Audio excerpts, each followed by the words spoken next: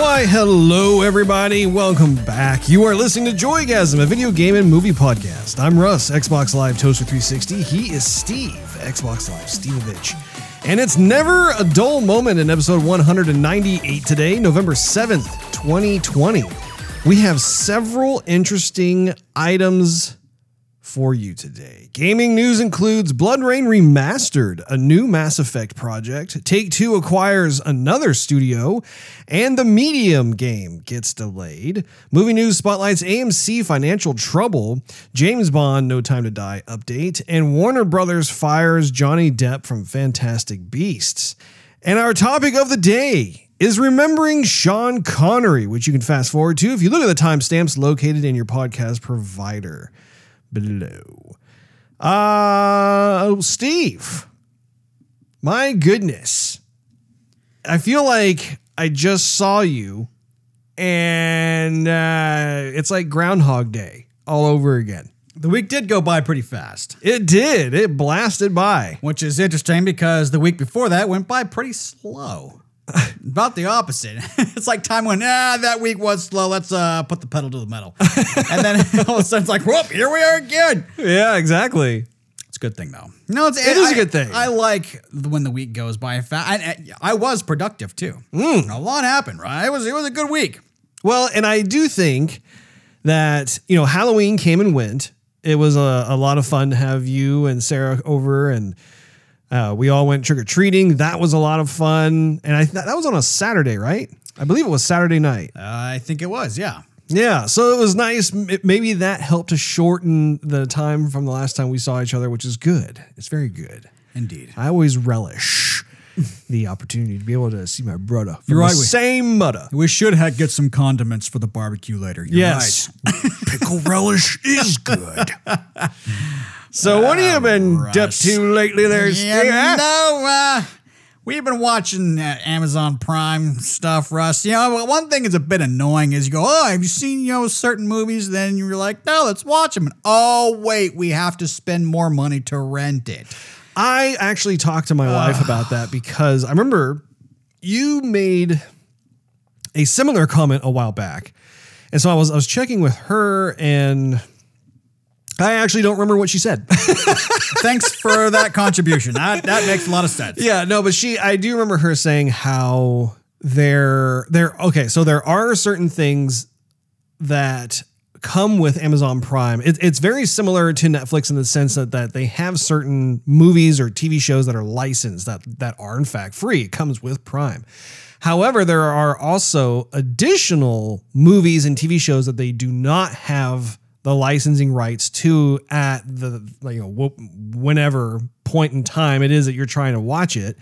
However, the cool thing is they still have it available to you. You just have to actually rent it or pay for it. So it's actually a pretty cool option because if you think of Netflix, to my knowledge up to this point, their model is still the same where they kind of they license certain movies and TV shows for a certain period of time. And then when that expires, then those products get temporarily put off the platform. And then they usher in this other set of movies and TV shows that are licensed for the next 6 months or whatever time frame that is that they have. So it's kind of a bummer in the sense because I know when I used Netflix, I would be looking for a particular movie or whatever, and they wouldn't have it. And it kind of became increasingly more of a problem just because when you first get Netflix, I remember this years ago when I first got on Netflix, it was all this stuff. And I saw that more often than not, I was able to actually find lots of different shows that I was interested in or hadn't seen in a long time. So I was happy. But then over the course of time, it's okay, you kind of go through their library and you start to look for other things. And that's when it began to shift where more often than not, I could not find something that I was looking for because it was just currently out of the licensing window, if you will. So, Amazon Prime is pretty cool in that regard where you can in fact still find those things. It's just, if you want to rent it or buy it, you have to pitch in some extra cash. So not a perfect scenario by any stretch. I mean, in a perfect scenario, like you could literally watch anything you wanted and wouldn't have some sort of paywall that's there. Right. And that's where we come in. It's like we don't buy that much stuff on Amazon where it makes sense to get Amazon Prime. And we're patient. And so we'll pay the shipping or we'll do whatever, But the main reason we paid for Amazon Prime was to get all this programming. So when they say, okay, here's some programming or here's all this programming, they're like, okay, great, this is what I want to watch. They go, awesome. Pay us a little bit more to rent it. You're like, that just, Okay, so, I mean, the main reason to leave Netflix, going to Amazon Prime, I kind of had the same thought process that, I wasn't going to rent. I mean, I can rent everything on Xbox stores. Why would I pay Amazon Prime to do it? Well, and I think the main issue is messaging. Honestly, I think that's what it is. Because I think people like yourself who have migrated from Netflix over to Amazon Prime, you're not used to their model, but Amazon hasn't done a very good job in clearly communicating. Okay, like if they had on their homepage, watch everything that we have. I don't know if they're licensing it or whatever, but basically say, watch everything in this bucket for free. Anything you don't find in this bucket, you can still watch. Right. Whether you want to rent it or buy it for this amount of money. Right. Oh, That's okay, cool. Now I understand. I I get the model now. Yeah. And I think that, what was the other one you mentioned? It wasn't Netflix. It was, Microsoft. I can watch everything for free on Microsoft. Yeah. So Xbox also has a very clear messaging, right? Where like you go into the Xbox store, your mind is already set psychologically. Like I'm going to the store. I want to buy a movie or I want to rent a movie. Right. So then you don't have that kind of surprise, I guess you could say, when your expectations are set and all of a sudden you have this other thing. So hopefully that helps you moving forward when you go on Amazon Prime. You're like, oh, okay, now I know how this system works. Because I was confused about that for a long time too when I was in Amazon Prime. And I was thinking, how, like, I thought I was already paying for the service. Why am I not able to watch this? So, yeah. So anyhow, we ended up finding something to watch where it was more my wife picking it out than me. She likes these Iron Man competitions, like these Tough Mudder, Amazing Race, American Ninja kind of stuff, And so she found this show called like The World's Toughest Race, similar to like The Amazing Race, but this is like most toughest. Is the race in fact amazing, Steve? Well, it was tough. I mean, it was pretty amazing, but it just challenges you with all these like physical stuff. And what the funny thing is that, hey, it was in Fiji, which we thought was cool. We've always wanted a honeymoon in Fiji. Of course, we never had money for a honeymoon, but that's beside the point. Anyway, at some point, we definitely want to take our honeymoon, and hopefully we can go to Fiji. So we were definitely interested in it, and so we watched it. And so the whole week, we were just binge watching this show, and it was about like 12 episodes or something. And so we've been talking about it every single night. Well, what ads do you think started popping up on my phone? Facebook, right? I'm looking through my Facebook. It's like, tour Fiji. You ever been to Fiji? Here, go to Fiji. Fiji this. And then Fiji apples. I don't know. You're always listening. Oh my gosh. I can't stand when that happens. I have a running list of everything that I've been, I'll see an advertisement for something I was just talking about. I have a list in my phone.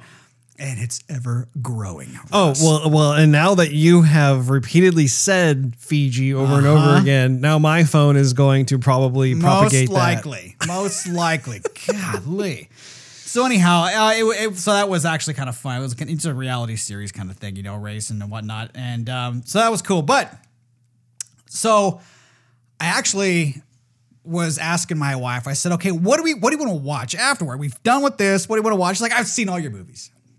I've seen them all. I'm like, yeah, I know, but let's watch, some other stuff again. Like, right? She needs to get into some gaming. Forget the watching. I mean, watching is all, it's all well and good, but you need to convert her to being a gamer girl. Well, yes. So every once in a great while, she's a big Crash Bandicoot fan. She likes Crash Bandicoot and she likes Mario Kart. So I don't know, maybe for Christmas, might see if we can get her a little Mario Kart Switch or something. I don't know. Maybe if Santa's really good. Yeah, If she hasn't been too naughty. I don't know. Do we have Santa or do we have a naughty? I don't know. Define naughty. Yeah, exactly. I used to have a good understanding of that, and now it's a little muddy. Now the definition's blurred. Maybe Santa likes a little naughty. Anyhow, so that's what's been going on. I haven't played. Oh, so I was twitching. You know what? We haven't twitched in a while. I've been missing some Sea of Thieves. We need to get back with I agree. Big Baby Moose. I really need some Sea of Thieves. Well, I know that this past week you streamed on our Joygasm Twitch channel the continuation of your Ghost of Tsushima Quest, adventures. which I'm taking my sweet time. I love that game. You still have not beat it, have you? No, and I'm glad I haven't. I am loving every minute of it, bro. Well, I'm glad to hear that, Steve. But yes, I did play some Ghost of Tsushima. Yeah, you know, one time, every once in a while, when the budget allows, I'll have a little glass of sake. That's awesome. That's the way to do it. Anyway, so man, I just like anyone who you have to give that game a whirl. Take a peek at it during Black Friday. Everything is going to be on sale. I would heavily suggest, especially now that since they're doing some like expansion and like, you know, you can do multiplayer kind of stuff. Oh, sure. Oh my gosh, it's so worth a whirl. Anyhow, so that's been, oh, you know what I tried? I was feeling some Streets of Rage the other night. Did you play that game without me? Well, yes and no. I went on. I was for shame. So I went on. What I did was, you know what? Actually, I'm getting ahead of myself. So here's what happened: is I went through the Game Pass because every once in a while they'll put new stuff on there. Yeah. Did you know Full Throttle is on Game Pass? Yeah. We talked about it on the show.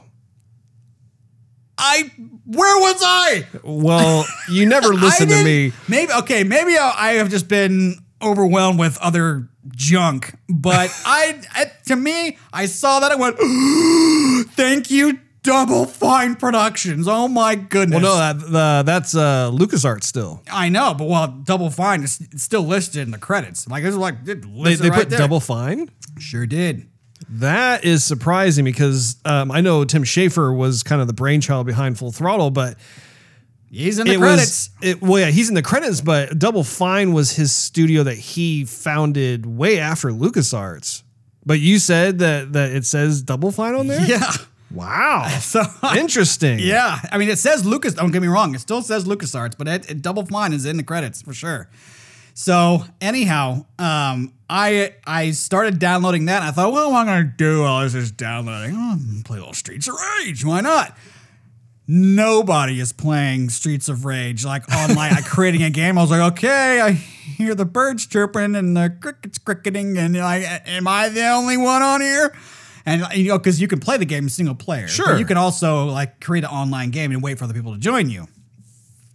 Yeah, that's not happening with anymore. At least that wasn't happening that night. So. Well, the game itself doesn't really have a high replayability to it. True. Like, it is the type of game where, like in your instance, for instance, you're in the mood to play it. It's one of those types of games. And I think that since it came out, I think that everyone has beaten most folks have beaten the game. And so there's not like a huge reason to come back to it right at this moment. But that's besides the point, Steve. That is besides the point. So because I want to know why you didn't contact me. Because I would have been like, absolutely.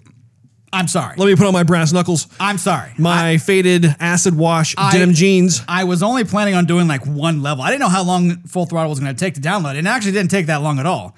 So I was only planning on playing like a little bit and then going back to Full Throttle. Full Throttle's probably like a 50 meg game, you know. It's full screen. It's not even in like 4:3. It's like 16:9. It's full screen. Yeah. The animation is still like exactly the way it was, but I don't know. I'm kind of glad it is. I've forgotten. And there's certain parts of that game I've never forgot about. And then there are other parts where I'm like, what the crap do I do here? Like, what in the world? So anyhow, I've just got to the part where I'm looking for like the cavefish biker gang people. I don't know, which is like very much in the beginning. I'm glad that you're playing it. Yeah, it's That's good. a classic. Awesome. Yeah, no, it's great. The humor's still funny too. The humor hasn't gone it's not like old humor. It's still funny. Like I'm still laughing at it. So anyway, definitely worth the while. Nice. Anything else? That'll be it, Russ. So I, just before we started recording this program, led you down to my office to show you my latest addition to my pop culture statue collection. And in this instance, it is the Sideshow Collectibles 4th scale premium format Rogue maquette.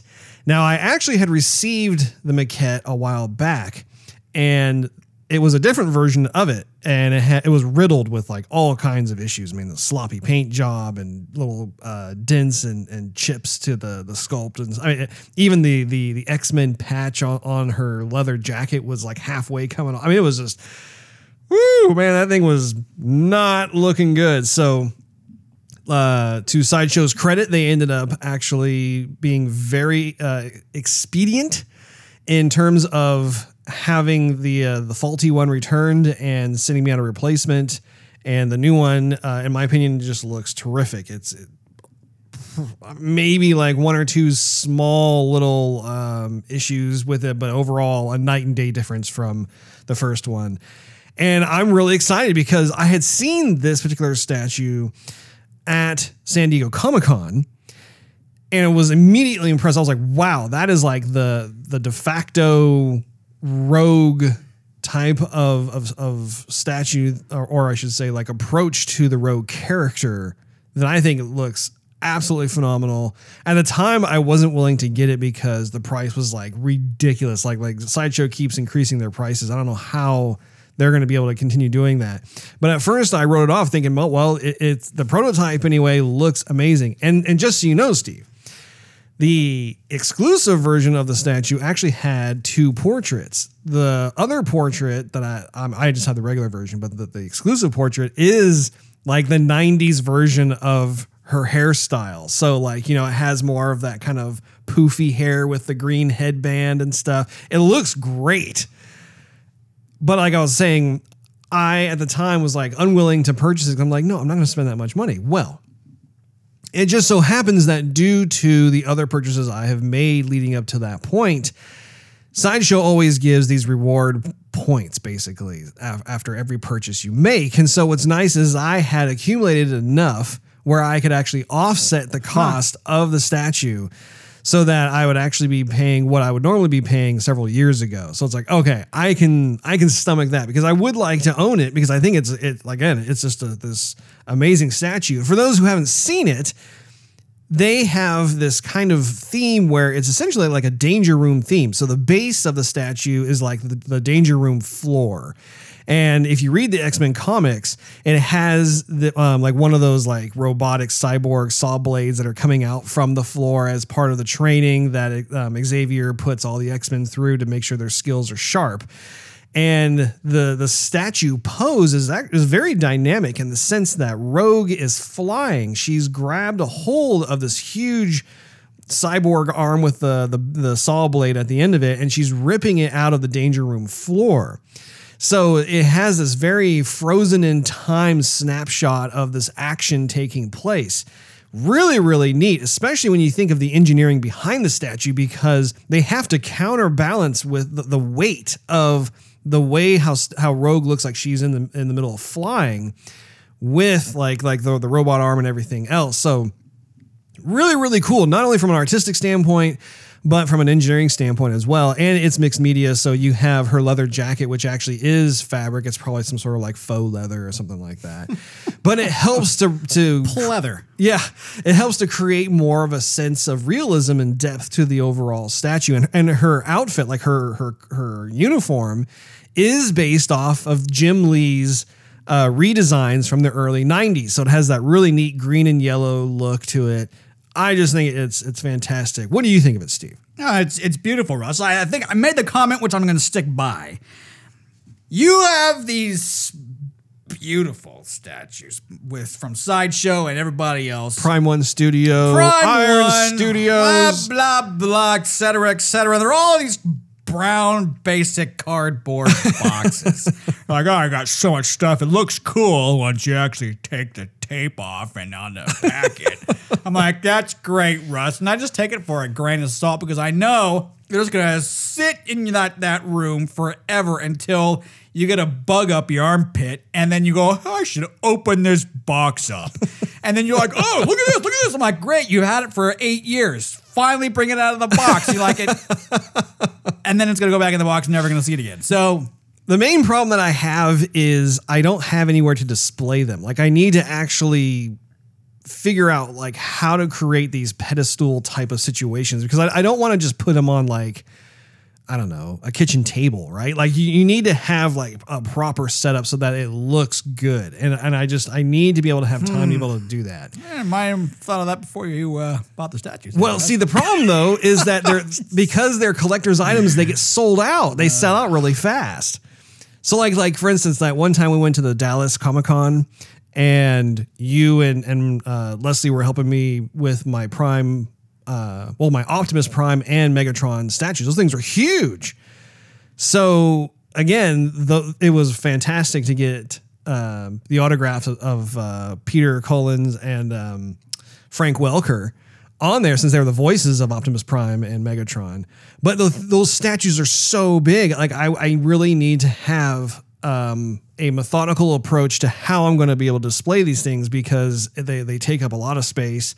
And those statues, Optimus Prime in particular, that one's sold out in I think less than 24 hours of it going up for pre-order. You got a Bumblebee too, didn't you? I sure do. I want to see them.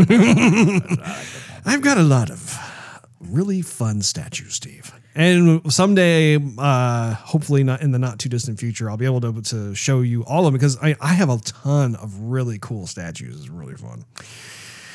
In addition to that, I started to watch The Mandalorian Season 2 on Disney+. I knew that came out recently, yeah. Yeah, so I watched the first 2 episodes. It's nice to be back in watching that again. The first episode was okay. There were some things about it that I thought were kind of hokey, like I think I mentioned this when we were talking in depth about the video game Star Wars Squadrons, where one of the nitpicks I have on the game is how you have these different alien species speaking English, and not just English, but like perfect English. Matter of fact, like old English, like, man, those are long, very good words. I won't use this anymore. Where'd you learn that? Proper English. It's amazing. You're very astute. Oh, really? Oh, thanks. Yeah. Why do you have a British accent? I don't get it. You have that word in that language where you come from? That's great. Yeah. And again, I think it's perfectly fine if like you have like an alien species who has learned the English language to a certain extent, but then they have to have some kind of accent or like, I don't know, like a conversational flow.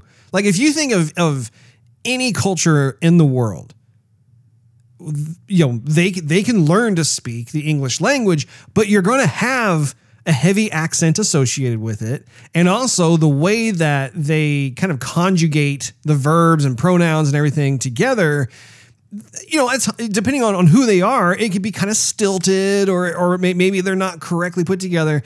But anyway, I just wish that more thought was put into that when it came to Star Wars Squadrons. Well, the same thing can be said for The Mandalorian, in the sense that you have certain aliens that look really cool. Like they have like a really neat look, but then you hear them speak and like, I kid you not, like, and this is not a spoiler, but like at one point the Mandalorian walks into one of the Tatooine bars. It's not the same one as from A New Hope. But, yeah, but like they're still playing that song. You see the bartender who is some sort of other alien species. I kid you not. Not only was he speaking English, he was speaking with like kind of like a country western accent. And I'm like, oh no, don't do that. Don't do that. Hey y'all, what can I do you for? I mean, it was almost to that level.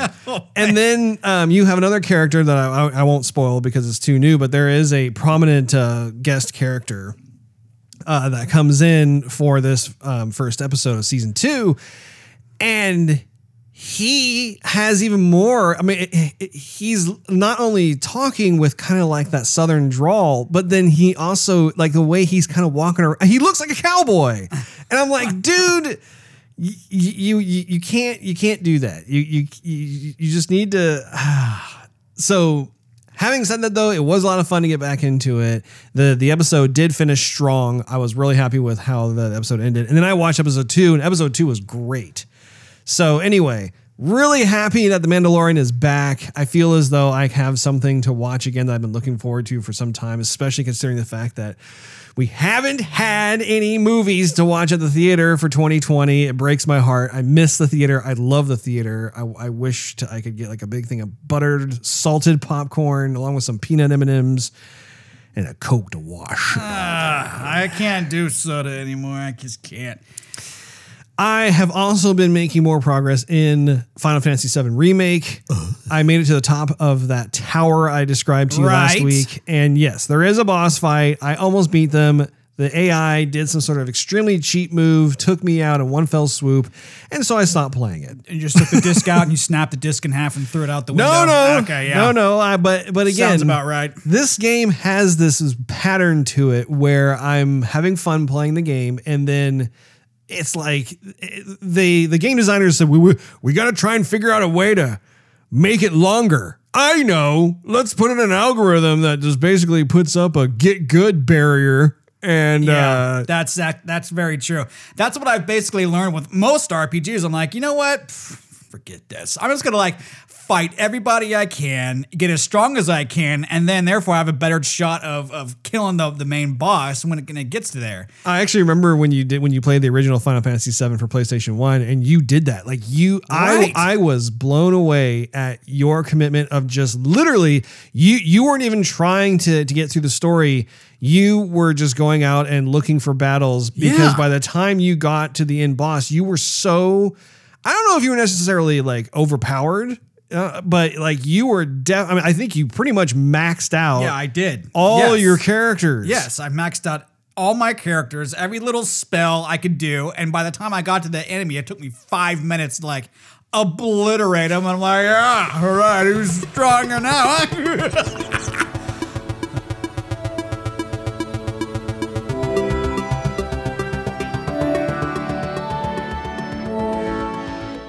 Well, let's get into some gaming news. First on the list is Blood Rain 1 and 2 are getting PC remasters in November 2020. Did you ever play Blood Rain? I played it like once. Or did you just watch me? I think you just watched me. I mostly just watched it. I literally like played it once. Okay. I actually have been a big Blood Rain fan. Those were actually some of my favorite titles I think they came out for the original Xbox. It was like, I know the first one was for the original Xbox. The second one may have been for Xbox 360. But Ziggurat Interactive has announced that enhanced versions of both Blood Rain and Blood Rain 2 will be released on Steam and GOG on November 20th of 2020. These games will receive support for higher display resolutions, up to 4K, upscaled cinematic videos, support for modern gamepads, improved rendering with up to 4 times anti-aliasing, support for higher texture resolutions, allowing for use of original uncompressed textures and more. So I am very excited about that. I'm curious to know if they will decide to make it available for Game Pass, because at this point it is not. It sounds like it's kind of a PC only thing right now. Regardless, if it does end up being kind of a PC only thing, I'm going to get it for PC, because that would be fantastic to be able to replay through that. That had some really fun gameplay. And if you recall, it's like that, you know, the Blood Rain, who is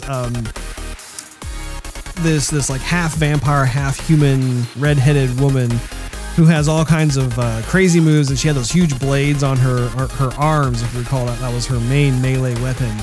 But it took place, I think, back in like the 1930s or 40s during the Nazi regime, and she was taking out a bunch of evil, naughty Nazis, and it was just a really stylish game, really, really cool. I thought it was enjoyable. I was actually surprised that they didn't continue with that series, because I would have loved to have seen a next-gen version of that game. And I hope, honestly, seeing as how they are doing these remasters, I do hope that they make a return to that franchise, because I think that another Blood Rain title for Xbox Series X or PS5, man, that would be, I think, a graphics tour de force. I think that would be really, really cool. So, going on from there to a new Mass Effect project is in development at BioWare with a, quote, veteran team. So this was announced on N7 Day alongside the news that the long-awaited Mass Effect Legendary Edition will arrive in 2021. We'll get to that in just a minute. This new game will feature a veteran team from BioWare and will be the next chapter of the Mass Effect universe. So I guess this is, in fact, the official next installment.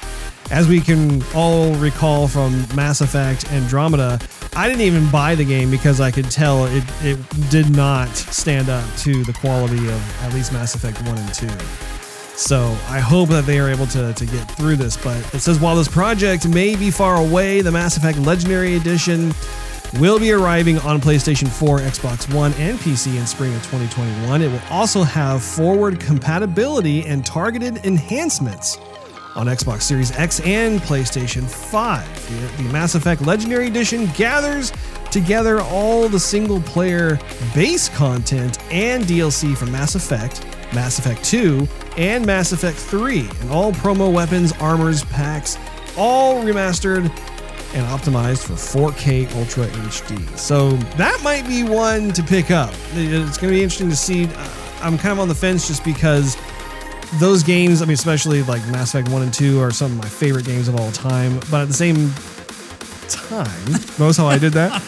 I think, especially when it comes to Mass Effect 1, the graphics engine was so dated, or I should say is so dated, that I think that even though they're making these enhancements and stuff, it's still going to kind of look dated, which, I mean, it wouldn't necessarily stop me from playing it. I mean, yeah. I think going into the game, it's like, okay, I know this is what it is.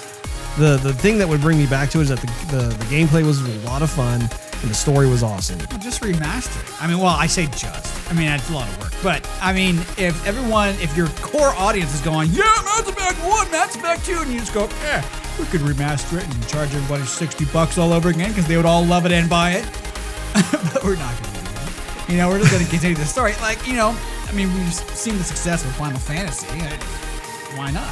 Well, okay, so, and I think you bring up a good comparison because Final Fantasy VII Remake, that was literally a remake of the game from the ground up. I don't think that's what this is. I think this because it's EA, this smells of just doing kind of the up-res type of thing, you know? But I mean, that could still be a good thing. 343 did it with Halo Classic Edition, Master Chief Edition. I mean, that was awesome. I mean, yes, it still looked like, since they did it so early on, it didn't push the system to its limits. But if you compare Halo 1 for the regular Xbox, and then we see it now, it is a night and day difference, and it's a lot of fun to go all the way back through to. Yeah, that's true. That's true. So we'll keep it on our radar for sure and see what it looks like. Take-Two Interactive confirms interest in acquiring Codemasters.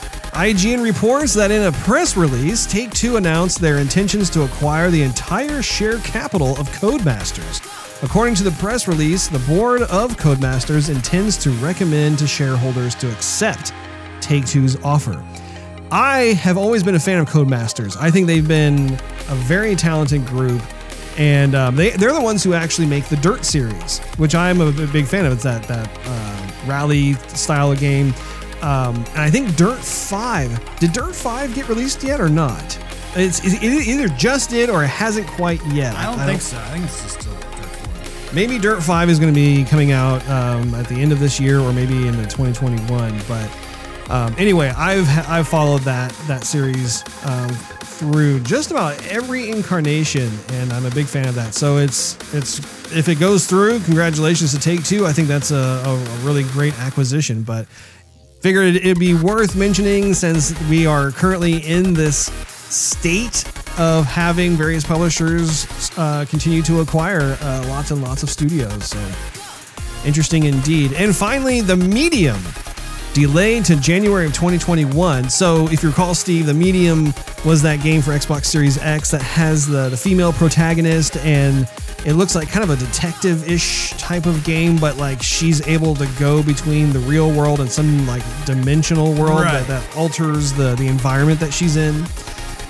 It has been delayed to January 28th of 2021 due to COVID-19, and most likely Cyberpunk 2077's new release date, because if you recall, Cyberpunk got slightly delayed into December. So it sounds like The Medium was going to be coming out probably in December because Cyberpunk 2077 was going to come out in November. So it seems like there's kind of a shuffling going on here. With my notes, it says the game was originally due to be released on Xbox Series X, S, and PC on December 10th. Announced on Twitter, the delay, of course, like I said, is due to COVID-19 related production issues and the current schedule of other titles on the market. So again, I think they're referring to Cyberpunk 2077. Not a huge deal. I still look forward to picking it up, and with all of the other craziness and nuttiness going on in 2020, I'm just, I think I'm getting calloused, Steve. I really do think I will no longer be surprised about anything. If there was like a big rift that would open up in the sky and we would have Loki come through, I'd be like, whatever. Yeah, really like, oh man, those weren't just fiction, and it's the truth. Doesn't surprise me anymore, Steve. Nothing does. Like, yep, that's expected. If they were talking about how they have spotted a huge asteroid that was coming toward Earth, and it was going to hit us right on New Year's Eve, I'd be like, wait, that's supposed to surprise me? And Bigfoot was the reporter. Yeah. And the Loch Ness Monster was his pet. Yeah, exactly. His steed. Switching over to movie news. AMC seeks stock sale to raise $50 million to stave off bankruptcy. This story, when I saw it, has me concerned. It plays right into what our topic of the day was last week in our episode where we talk about whether or not Disney parks will be able to survive. And part of what we talked about is how part of Disney's vehicle for making money is the movie business, right? This is kind of another wrinkle in that narrative. But AMC is looking to sell up to 20 million Class A shares to secure nearly $50 million in new capital. The world's largest cinema chain, which has been slammed by the coronavirus pandemic, is set to report quarterly earnings Monday afternoon. Last month, it warned investors that its dwindling cash pile could push it to file for Chapter 11 bankruptcy. Shares of the company, the world's largest cinema chain, fell nearly 7% in early trading on this past Monday. The company is set to report quarterly earnings, yada, yada, yada. But the filing itself is just the latest fundraising attempt by AMC. Like others in the industry, the company has been slammed by the coronavirus. First, it was forced to shutter hundreds of theaters, and then after reopening, saw customers stay home and major Hollywood blockbusters delay their openings. So this is, in terms of pop culture news, this is a really big deal because the big three movie chains are AMC, Cinemark, and Regal. Regal has already shut down. So that leaves AMC and Cinemark. AMC is now going through this motion to try and raise capital because people simply aren't going to the theaters. And again, the reason why I brought up our previous topic of the day from last week's episode is there's only so much money in their cash reserves that these companies have, whether it's Disney or it's AMC or whatever. The longer that this stuff persists, the harder it's going to be for these companies to survive. And once again, it's a domino effect. Because if you have, for instance, big theater chains like AMC filing for bankruptcy, Cinemark is probably not that far behind either, then how is Disney going to be able to get their cash from the movies? Now, they do have Disney Plus, like we talked about, and they could probably use that as a safety net. But again, this is impacting several different industries that kind of have this symbiotic relationship. What happens to one affects the other. So what are your thoughts on that? I would say that they would have to look for alternate methods to still stay in business. Like, for example, You talking about AMC or theater business in general. regardless if it's AMC or Regal, whoever it is. I'm going back again to they can stream the service. They can make a application that everybody would want to get the movie, regardless if it's from Disney or it's from Fox or who cares. And they could use that to stream it right into their home, and they would have to, of course, pay the fee for the movie.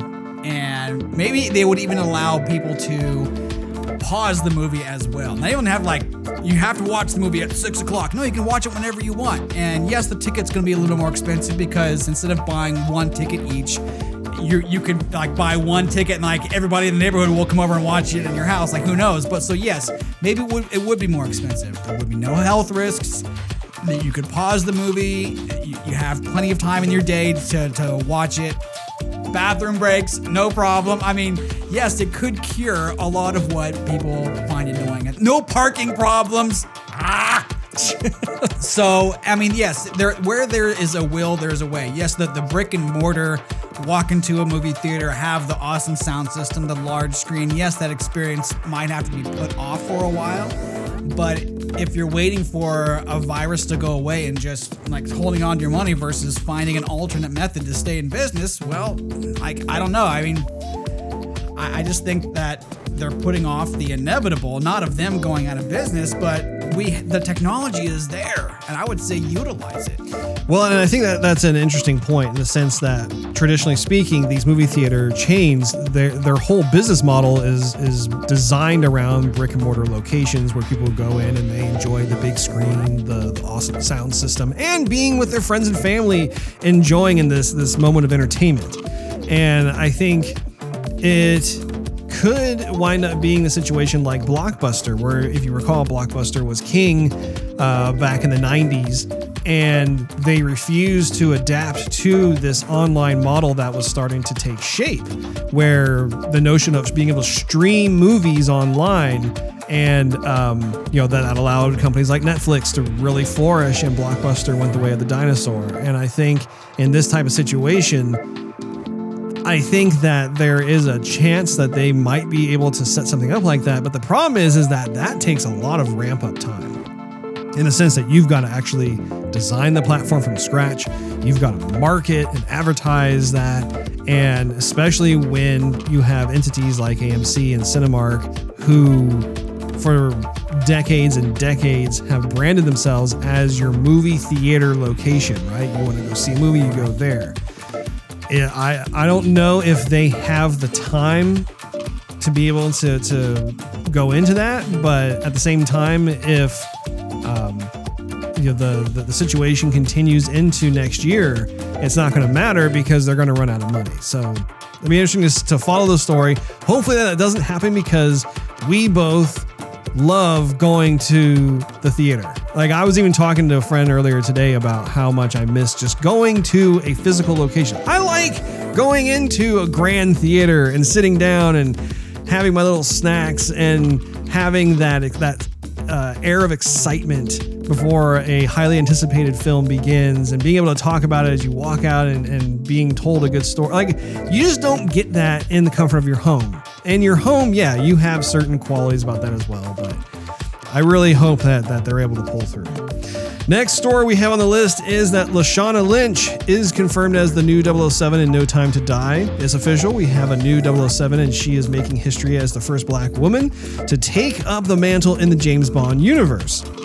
So Lashana Lynch will be playing the new 007 in the upcoming film that's been delayed, called No Time to Die. No Time to Die! Now, she was known for her role in Captain Marvel, and she will indeed be the first ever female 007. But to be clear, this does not mean that her character, Nomi, will be the new James Bond. No Time to Die will open with Bond in retirement. And the interview piece where this stuff came from clarifies that Nomi is the secret agent who inherits the 007 title while Bond himself is in exile. So again, this says to me that she's not going to be like the new quote unquote James Bond moving forward after Daniel Craig. It's just that in this film, the story, I guess, starts out where because Bond is in exile, she has taken on the mantle of 007. And then we see how that plays out because Bond, of course, will be brought back into the fold due to something that needs his expertise. And there will probably be conflict in terms of, the two characters. I'm going to go on a limb. I'm going to say at first there's going to be conflict because the two of them are at odds with each other, and then they have some common ground, and they're able to triumph over evil. There you go. I'm 007. No, I'm 007. No, you're 007.1. No. My number. And finally, Johnny Depp drops out of Fantastic Beasts franchise following allegations. IGN reports that Johnny Depp, who has played Grindelwald in the first two Fantastic Beasts films, has officially resigned from his role for any future installments following ongoing abuse allegations between he and actress Amber Heard. And a recent libel case Depp has against the Sun newspaper. Warner Brothers has announced the role of Grindelwald to be recast. A libel case? Is it libel or libel? I guess libel. Libel? Okay, let's go with libel. The announcement came from Depp himself in a personal letter on Instagram where he said, quote, "I have been asked to resign by Warner Brothers from my role as Grindelwald in Fantastic Beasts, and I have respected and agreed to that request." Johnny Depp has had a rough year, man. and I would say it's not even only this year. I think it was rough in 2019 as well. But my goodness, man, like my heart just goes out to the man because I'm a big fan of his. I love the various roles that he has been in. I think he's a very talented artist. I think he's an interesting human being. What I think I pick up on it in this type of situation is that he's always been kind of like, his image has always been kind of the quote unquote bad boy, the bad boy image of the 90s, right? And you had a number of male actors who had that, and it just worked for the time because especially in the early 90s, you had kind of like that goth grunge kind of trend that was really popular for its heyday. And then going into it, like you had kind of the bad boys of Hollywood, and you can tell like these were the kind of guys that if you had your daughter bring him home to introduce to you and your spouse, how you'd be horrified because you're like, oh no. But at the same time, it was just really cool. It was cool to be the bad boy because he was like kind of the anti-hero type of situation. It's weird now how that has changed a bit where, Johnny Depp himself, I believe he's probably in his 50s. I think he's in his late 50s. So I don't know if it's kind of an age thing where like, when you're a teenager or you're in your 20s or even your 30s, how you can get away with that bad boy image. But then once you reach a certain age, as you get older, maybe it doesn't look as good or something. I'm not exactly sure, but I also think it's not limited to that. I think that, I have never gone through divorce, but I think that is never something that people look forward to. It's not like, oh boy, I get to go through this, and I think litigation, especially makes me feel great. Especially as high profile as his is, because the public is basically getting all or most of the information in what normally would be a private affair. And so, man, I wish him the best. And I hope he's able to pull through and kind of move forward and be able to continue doing what he loves to do, which is making movies. And it's interesting to me how you have studios like Warner Brothers who have seen that become more of a liability.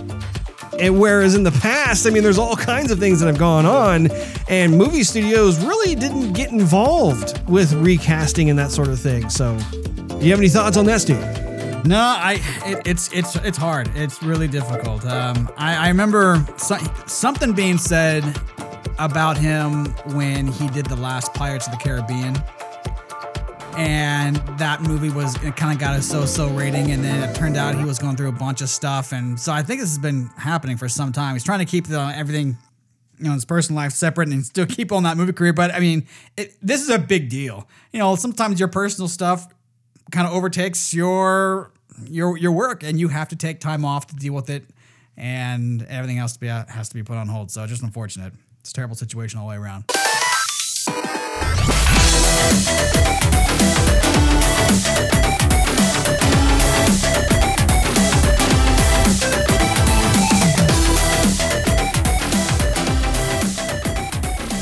If you want your martini shaken or stirred, it must be the topic of the day.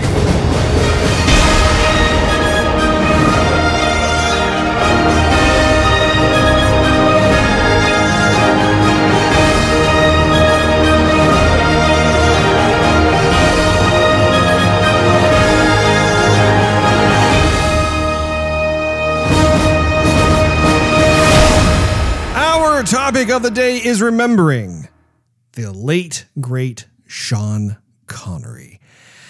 This was a bombshell of a news article that came out earlier this week where Sean Connery passed away at the age of 90 years old. And I think the first thing that should be said is that Sean Connery was a staple of our family ever since we were kids.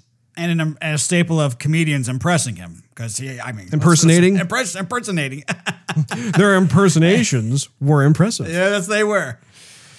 So, Steve, I figured I would kick it over to you. Oh, thanks, Russ. Please tell our listeners about what kind of thoughts, memories, reactions you have about Sean Connery. I have to start with this. I read that Sean Connery was Peter Jackson's first pick for Gandalf in Lord of the Rings. And I would thought, as much as I love Sean Connery, I don't know if I could see Sean Connery yelling, "You shall not pass."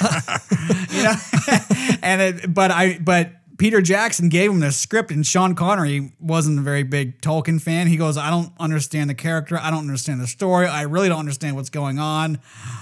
I think I'll pass." Yeah. And so he passed off, and it went to Ian. Yep. Sir Ian. Exactly. And so anyhow, which I think probably was the better choice. But, I haven't seen a whole lot of Sean Connery films as of late, which I'm surprised. As he was aging, he didn't continue his movie career. I think there was plenty of roles still for Sean Connery, plenty of acting, plenty of life. Well, he may have gotten, he probably got a little tired of the Hollywood scene as he got older. I'm sure he got tired and kind of wanted to kind of live out his days. But either way, when we see older actors on screen, like, it's a pleasure to see them still act, and they still have like a lot of talent left. I mean, they have a lot of years of doing the same thing. I mean, they could really act on screen. It's awesome to still see these actors. Yeah. But I just haven't seen him on screen. But I remember seeing him, like, he would always attend like the Oscars and then movie awards. I'm like, that's Sean Connery. Yeah, yeah. And yes, he was getting older, but it's almost like you couldn't really tell. I think because like maybe he grayed early.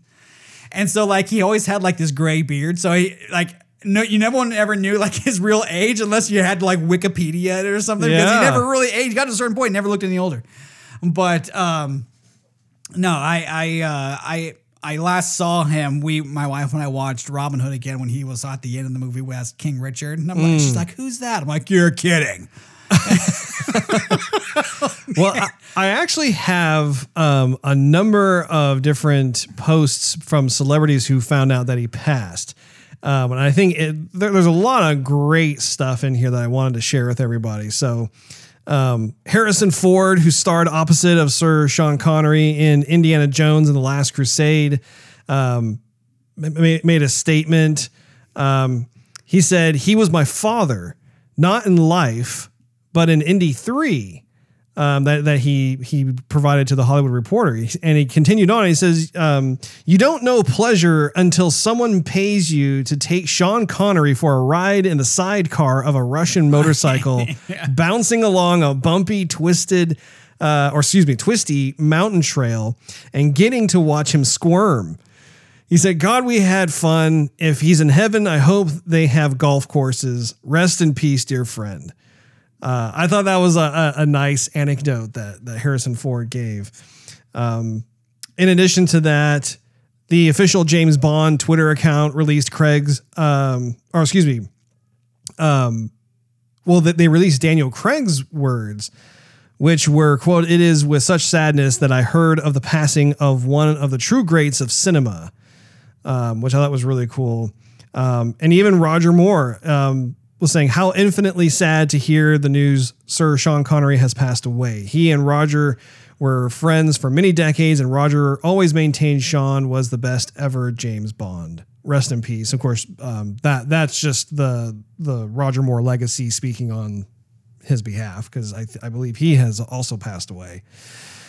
But former Bond Pierce Brosnan wrote on Instagram, quote, "Sir Sean Connery, you were my greatest James Bond as a boy and as a man who became James Bond himself. You cast a long shadow of cinematic splendor that will live on forever. You led the way for us all who followed in your iconic footsteps." George Lucas, who collaborated with Connery for Indiana Jones and The Last Crusade, released a statement online as well, stating, quote, sure, I started sounding like Sean Connery. Sir Sean Connery, through his talent and drive, left an indelible mark in cinematic history. His audiences span generations, each with favorite roles he played. He will always hold a special place in my heart as Indy's dad. With an air of intelligent authority and sly sense of comedic mischief, only someone like Sean Connery could render Indiana Jones immediately into boyish regret or relief through a stern fatherly chiding or rejoiceful hug. I'm thankful for having had the good fortune to have known and worked with him. My thoughts are with his family, end quote. I thought that was a nice statement by old George. Speaking of filmmakers, Michael Bay. I was just going to say Michael Bay. I haven't seen anything from him yet. So, who directed Connery in The Rock. The Rock. Welcome to The Rock. What is a great film. Penned a tribute for The Hollywood Reporter saying, quote, "He was a legend. We all have a few teachers in our careers. The ones that imprint something special on your being. Teachers that you haven't seen in 20 years, but you still remember their wisdom like yesterday. Sean Connery was one of those for me." Losers always whine about that best. You are correct. Yeah. In a statement to People magazine, Connery's The Rock co-star, Nicolas Cage, said, quote, "I was happiest when I was working with him. His wisdom, humbleness, and extreme honesty has guided me ever since I met him. He was my friend and greatest teacher in cinema. The first movie star to lead the way to combining drama, action, adventure, and comedy.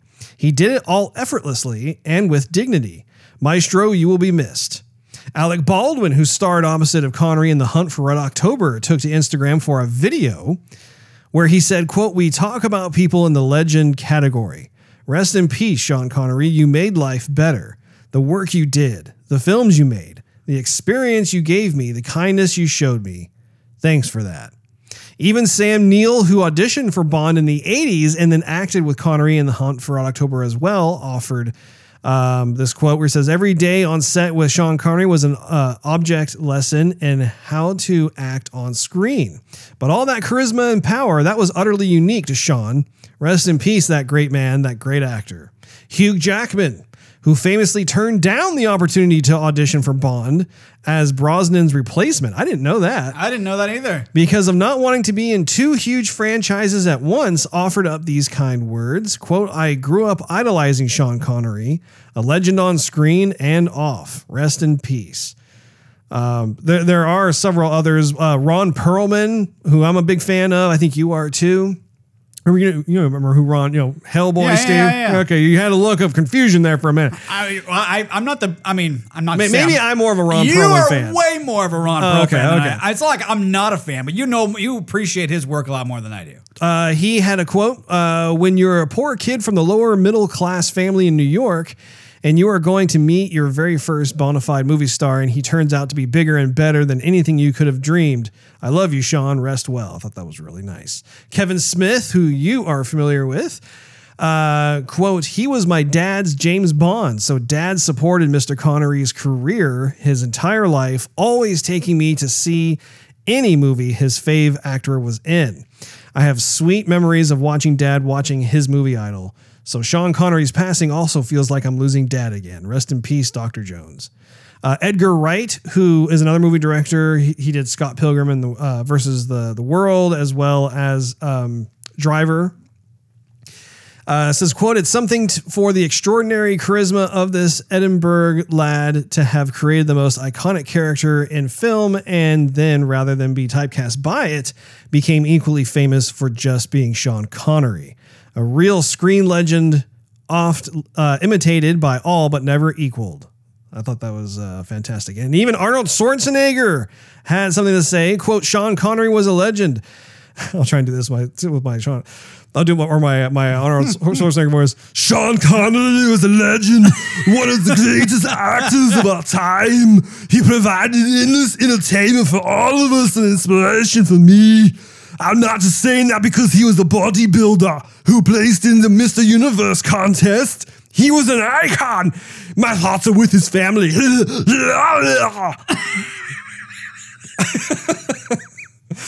I don't think it would sound exactly like that. Yeah, probably not. There was probably a get to the chopper somewhere in there as well. But anyway, I thought it was really fun to go through that just because whenever you have someone of stature who passes in any industry, it's fascinating to be able to see who is moved to be able to share some words. I thought that was really cool.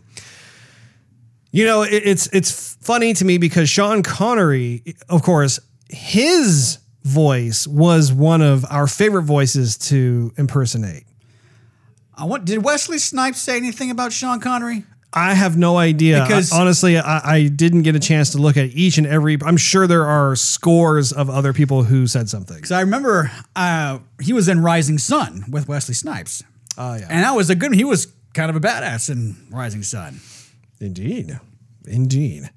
But yes, both you and I, Steve, have always had some fun impersonating Mr. Sean Connery. Do you know Sean Connery was the voice from the very first Dragonheart movie, Russ? Yes, actually. I am the last one. Well, okay, since I think it's fun to be able to point out some of the movies that we really enjoyed him in. Okay. Dragonheart was, in fact, I think a great way to lead off. So Dragonheart. Awesome. He wasn't actually physically in the movie. He was the voice of Draco. Of the dragon, yeah. So that was a lot of fun to hear him say, I am the last one. Yeah. And I think it's a strong testament because when you hear people who have that type of sound to their voice, I think that in some cases people may be like embarrassed about it or, you know, worried people make fun of them for it or whatever. I think it just, despite the fact that it was a very unique sound, it kind of made him even more manly for some reason. Yeah, kind of. You know what series we haven't watched in a while is the Highlander series. Steve, you're reading my mind. I was just about to say Highlander on my list. But yes, Highlander. Yeah, we should go car shopping. You're right. Yeah, exactly. Another great film that was, you know, made for Mr. Sean Connery. You know, the James Bond movies go without saying. As far as I'm concerned, he was the best James Bond. There were other folks who have taken on the mantle of James Bond, and they have done a good job in their own ways. But Sean Connery was the OG, and he will forever, in my opinion, be the absolute incarnation of the spirit of Bond, James Bond. When it comes to other films that he's been in, though, my goodness. I mean, okay, Hunt for Red October. That was a different type of role for him because he actually played kind of more of the villain-esque type role. If you recall, he was the submarine captain. That's a good movie, by the way. That was a great movie. And that was actually, you know, what was funny about that was one of the Baldwin brothers. Was it Billy Baldwin? I don't remember who it was. Or maybe it was Alec Baldwin. Let me tell you here, Russ. I'm going to look this up. Keep going. Well, anyway, it was interesting because Alec Baldwin. Alec Baldwin, that was yeah. Quick. draw there. There you go. But what I thought was interesting was that later on, Harrison Ford actually took over the character that would play in the kind of the future sequels of The Hunt for Red October, because that was when you had Patriot Games and Clear and Present Danger. The actual name of the protagonist escapes me for the moment. But anyway, I just think it was interesting just because Sean Connery would later on get to work with Harrison Ford and Indiana Jones. But going back to Hunt for Red October, I thought it was really well done, because here you have a Scotsman playing a Russian captain who wants to defect to the United States. And so it's this crazy kind of cat and mouse type of situation. But I feel like by the end, by the time you get to the end of Hunt for Red October, I'm totally accepting the fact that Sean Connery is a Russian defector. Yeah. So it speaks highly of just like the quality of his acting. But it was one of those types of movies that was really fun in terms of like they had a kind of a slow burner of a film, right? That kind of exacerbated the tension of what's going on, and how you had an American spy stowaway that was on the submarine, and a lot of really fun moments throughout that movie. Another one he was in that was pretty good action movie. More like a popcorn movie, really, but was Entrapment. So that movie came out later on when he was much older. It starred Catherine Zeta-Jones. Yeah. And that movie, for me personally, it was okay. Yeah, but it's a popcorn movie. It was a fun movie. I don't think it stood on the same level as some of his other works, but I mean, who doesn't like Sean Connery and who doesn't like Catherine Zeta-Jones? So yeah, that was fun. I want to go to Indiana Jones and the Last Crusade. Sure, Russ. Of course. This is probably one of my absolute favorite roles that Sean Connery was in. And not to mention the fact that it's one of my absolute favorite movies of all time. What I think is so neat about this is how Sean Connery, for a lot of his roles, especially with like James Bond and others, where it's much more strong, tough, machismo type roles, he played the role of someone who was more of an intellectual. And Harrison Ford was much more of the physical, tough and rough and tumble, let's say it that way, type of character, which was neat because it speaks to the range of acting that Connery had. But I thought it was really neat. There were so many different moments in time during that film that I think stayed with me as a viewer. Like toward the end of Indiana Jones, when Indiana almost falls through the chasm and he's trying to reach for the goblet, right? Or no, was it it was the goblet. It was the whole fountain of youth kind of thing, right? The cup of Christ. And Sean Connery is holding on to him with one hand. And for the first time, throughout the whole movie, he's calling Harrison Ford's character Junior. And in that scene, for the first time, you hear him say, Indiana. And it causes Indy to all of a sudden stop obsessing over the cup of Christ. And he looks back at his dad, and Sean had the best look on his face. And he just said, let it go. And it was just like you had several scenes like that, or like I just got goosebumps, by the way. The scene where like he's tied up with Indiana Jones, and there's a fire that's brewing because it was actually started by them, because he reached into Indy's pocket for his match to try and burn off the what do you call it, like the rope that's tying them together. And that whole situation where he's trying to blow out the flame on the rug, and then all of a sudden it like catches fire, and I love it when Indy's trying to get Sean, or I should say his dad, his attention goes, Dad, what? Dad, what? Dad, what?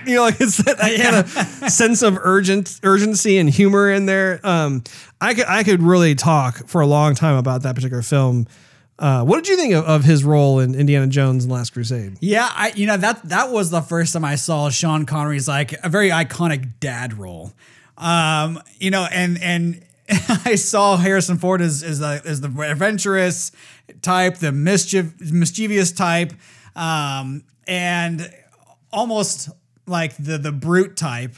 And Sean Connery was the mentor and didn't have to be brutish to get things done, more than a negotiator. There's that scene where, there's the planes are about to shoot them out of the motorcycle they were driving. And Sean Connery has the idea of, let me just shoot up a bunch of birds and they're going to take this airplane down. And Indiana doesn't even know that. Indiana's more like, punch you in the face, ask questions later sort of thing. Which, by the way, Indiana Jones still to this day has the best sounding punches. Yeah, that's where we got the sound. It's a whole yeah. That's how you know it was a really hard punch. Both his gunshots and his punches, man. And so, anyhow, I remember that scene where he shoot up all the birds, and they, the birds hit the planes, and then the planes, crash down. And I forgot actually what he says, but he's walking along the beach with his umbrella that he couldn't let go. I don't remember exactly how he says it, but he's like something like in the birds in the sky. That's right. Nick, aka Big Baby Moose, he has that line down perfectly. He needs to. It's a shame that we didn't have him on because he too does a pretty good Sean Connery impression. That's so cool. Anyhow, man, you know what? We really need to do like a Sean Connery movie binge, just to honor his legacy, because all these movies we're listing are just awesome. They're so good. There's a movie that it was kind of a really sappy movie, but I saw a movie. It was called First Night with Sean Connery. I remember that. And the movie was actually kind of sucky. It wasn't that good. I think Richard Gere was in it, and Sean Connery was playing King Arthur. But I don't remember anything really specific about the movie other than it had Sean Connery. And the reason I went to go see it was because Sean Connery. And I almost didn't really care how the movie was. I kind of knew it was going to be sappy, but I really didn't care. It was Sean Connery, and he was on the big screen, and therefore that was worth the price of admission for me. Yeah. Well, and it speaks volumes to his commanding screen presence. Robin Hood, Prince of Thieves, I know that you briefly mentioned just a little while ago, but what I think is worthy of note is that his on-screen time in that movie is basically like 5 maybe minutes, not even. I would say 60 seconds. His line is basically like, "Hold, I cannot allow this wedding to proceed unless I am willing." Oh, no, I am able to give the bride away. You look ravishing, cousin. Not ravishing. I think it was radiant. Maybe was it Radiant? Radiant, cousin. Oh, maybe it's Radiant. Yeah, I'll have to watch it again. It's either Radiant or Ravishing. Friar, proceed. Yeah. But again, like what I thought was so cool. I mean, first of all, that's a really fun movie, and it's really funny too. Looking back, how like Kevin Costner is the only like American in that entire movie. Like he has an American accent, and of course, Robin Hood Men in Tights pokes fun at that. Unlike other Robin Hoods, I have a British accent. It's like, oh, ooh, yeah. But when it came to the Robin Hood movie, such a great movie, and I think his scene at the end, it was almost like a scene stealing moment because no one expected Sean Connery to be in the film, and then you see him, he looks awesome, like him all decked out in that King Arthur and his Knights of the Round Table, that whole thing. I thought it was just a perfect way. It was like this little treat, a little cameo treat that helped to send the outro just in a perfect way. I wonder how much you got paid for that 60 seconds. 60 seconds for $6 million.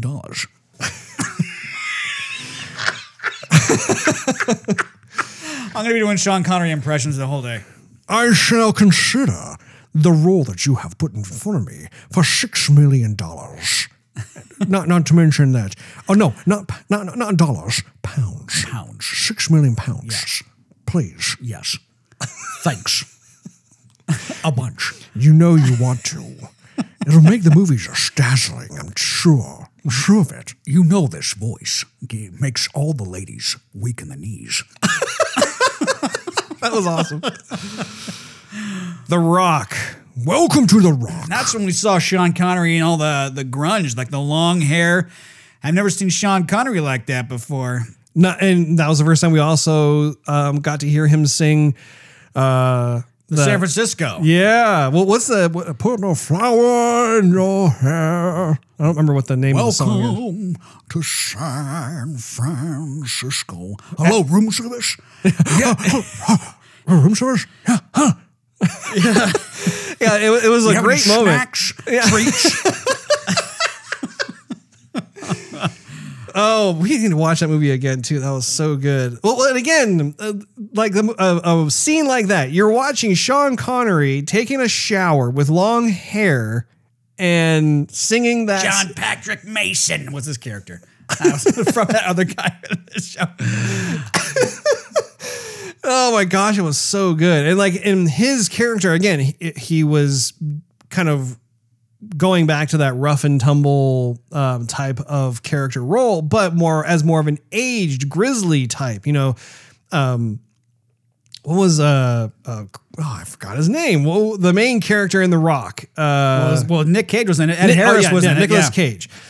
That was the scene where that was one of the lines was him when he approached the Ed Harris and said, he goes, I'm going to say this wrong. He goes, I don't see how honoring the dead by sacrificing the living brings like any sort of like remembrance or valor or something. Well, personally, General Sir, I think you're an effing idiot. Yeah, that's such a good movie. Oh my goodness. I'm only borrowing your Humvee. I don't want any scratches. I don't want any dents in it, okay? oh man, I'm merely borrowing your Humvee. Oh my gosh, there's so many good lines. We really do need to do a binge. we do. Although I've seen that one recently, so that's going to be up to you to see it again. Well, you what? You don't want to watch it again with me? I can watch it again as long as the volume's turned way up. Okay. There was a huge car. That was the car chase scene where Nick Cage steals the guy's Ferrari F360 and was running around through San Fran, which they filmed on location, by the way. They did. It was friggin' nuts. Yeah. So, what are your concluding thoughts about just remembering Sean Connery? Well, I think that Sean offered the confident charisma that guy's lacking in cinema today. A lot of folks tend to act their way, which kind of makes certain sense, but Sean Connery acted his way that was memorable. It didn't seem to kind of blend as much as a lot of other male actors do. And so therefore that made him an icon. So when you saw Sean Connery, yes, he was kind of Sean Connery in almost every single movie, but he was memorable. Like we appreciated Sean Connery for being Sean Connery. So, I mean, you know, if you were to do an impression of like Daniel Craig, I don't know if you could really, you know, if you did that, people might go,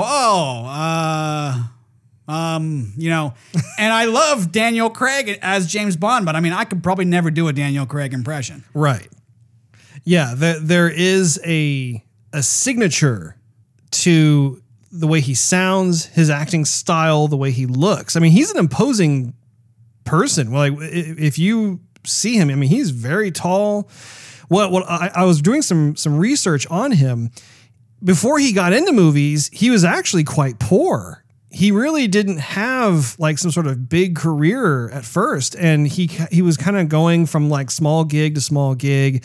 He got into bodybuilding and he was a very handsome man. I mean, like you look at him and it's very impressive to see that. And then Bond was kind of like the first big like movie role that he got and was able to create that archetype, that character archetype. That everybody has become very aware of. And I thought it was really interesting to see how his wife at the time would be on set during some of the James Bond stuff. So the Bond girls in those movies were always very appreciative of how aware Sean was of making sure that his wife was comfortable and, keeping on that professionalism in there, which is saying a lot because the character he was portraying was a playboy. He was someone who was very promiscuous, doing all these different things. So it was neat to be able to see some of these articles where various folks who did work with him in these films were interviewed and talked about some of the off-screen moments, which I thought to be touching. I think Sean Connery, he has or holds one of the records for the longest marriages in Hollywood. Yeah, I can't comment on that. I don't know what the status of that is. I think he was married more than once. But yeah, I just don't have the information. For me, Sean Connery is one of those staples of entertainment. I think that when I look to my childhood and growing up into an adult, Sean Connery was always one of those actors who I knew it was going to be a fun ride when I saw his name attached to the project. And I think that you could probably count on one hand those types of people who leave such a lasting impact on your life when it comes to acting. And Sean Connery himself, he wasn't even necessarily someone who I could see as a chameleon actor necessarily, because he did tend to play similar roles, even though there are roles like for instance, him playing Indy's father that were a bit of a departure from what he normally would do. But I think one of the qualities that I really appreciated was how he was unapologetically old school in terms of being a man's man. In this day and age, you don't see often alpha male personas. That's going away. Yeah. You see more of the beta males. And I think, even I would put Harrison Ford in that category as well. Yeah. Very alpha male. And I am thankful that I was able to grow up in a time where I got to celebrate the majority of Sean's work, where, we were not born when he first started as James Bond, but luckily we're able to watch his earlier works. Having said that, though, he was in plenty of films. His heyday, I would say, was in the 80s and the 90s. And I'm so grateful that we got to be 80s kids, because Sean Connery is one of those people who really made a positive impact on pop culture and entertaining us all. And I think it's fantastic that he was able to have a long life. He lived to 90 years old. That's a nice full life. And, our condolences, of course, go out to his family, because it's never easy to lose a loved one. And I'm just, I think it's fantastic that we have these contributions that he has made to entertainment And cinema in particular, and that we'll be able to show our kids and our grandkids actors like Sean Connery. So may he rest in peace. Make sure you tune in to next week. We want to wrap up this episode of Joygasm. Thanks for hanging out with us. If you enjoyed this episode, we invite you to check out patreon.com/Joygasm, which is spelled JOYGASM, and consider becoming a monthly contributor. You'll get exclusive perks and early access to the show, not to mention it really helps us continue doing what we love to do. Also, you can follow us on social media and YouTube. Just do a search for Joygasm TV. Last but not least, search Joygasm TV on Twitch to see us stream our gaming adventures live every Wednesday night at 9:30 p.m. Central Time. We will see you all next week.